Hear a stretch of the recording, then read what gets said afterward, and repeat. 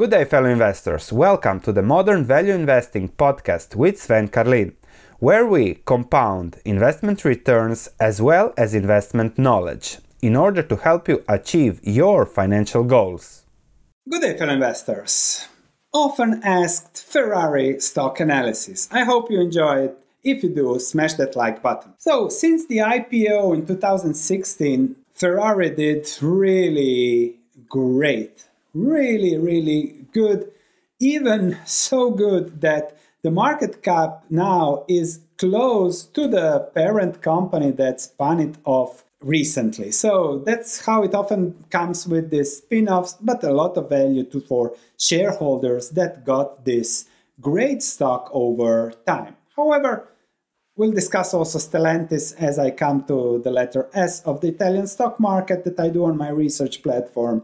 But let's discuss Ferrari, what's the risk and reward now, and let's start with the financials. So when it comes to financials, I like to use Ticker. If you want to support the channel, you can check it out in the link in the description below.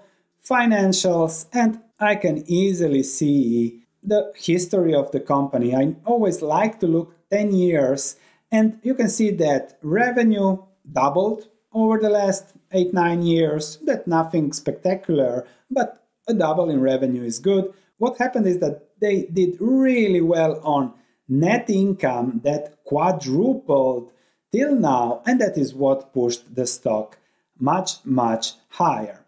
However, when I look at the balance sheet, nothing wrong with it. They are having some goodwill here, increasing the current assets, a lot of cash, which is always handy. They have stable debt levels, so nothing wrong there. But I look at the retained earnings, and this must be something from the IPO, and there is a lot of losses retained there, which means that Ferrari is enjoying great times, but keep in mind it also had its bad times. So nothing wrong, very profitable, growing the profits. Let's look at the business.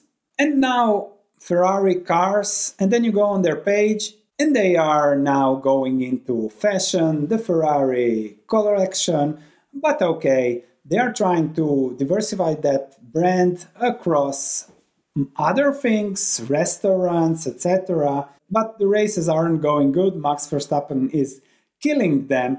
But okay, their strategic priorities is to win races, of course, enhance client experience, new models, everything, and broaden the lifestyle client base. However, when I'm looking at this, in order to justify the valuation that we'll discuss in a moment, if you want to keep these high margins, then you need to be exclusive.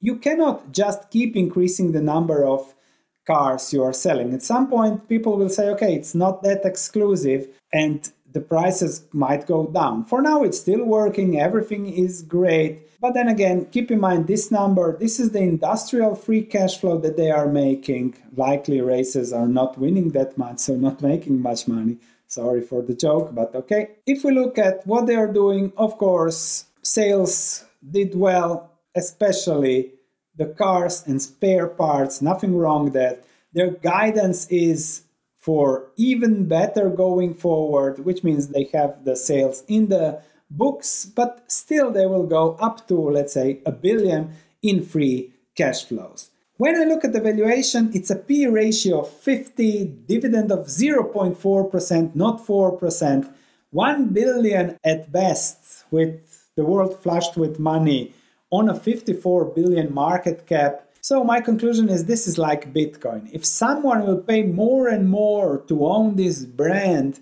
okay. But at some point, people will say, okay, this is insane, especially if there is a recession, less sales of luxury cars.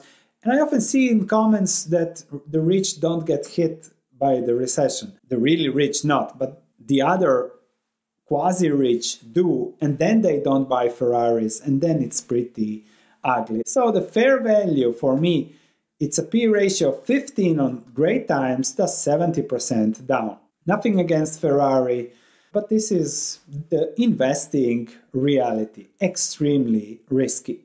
Thanks for listening. If you have any comments, please let me know. If you enjoyed this podcast, please leave a 5-star review as it means a lot to me.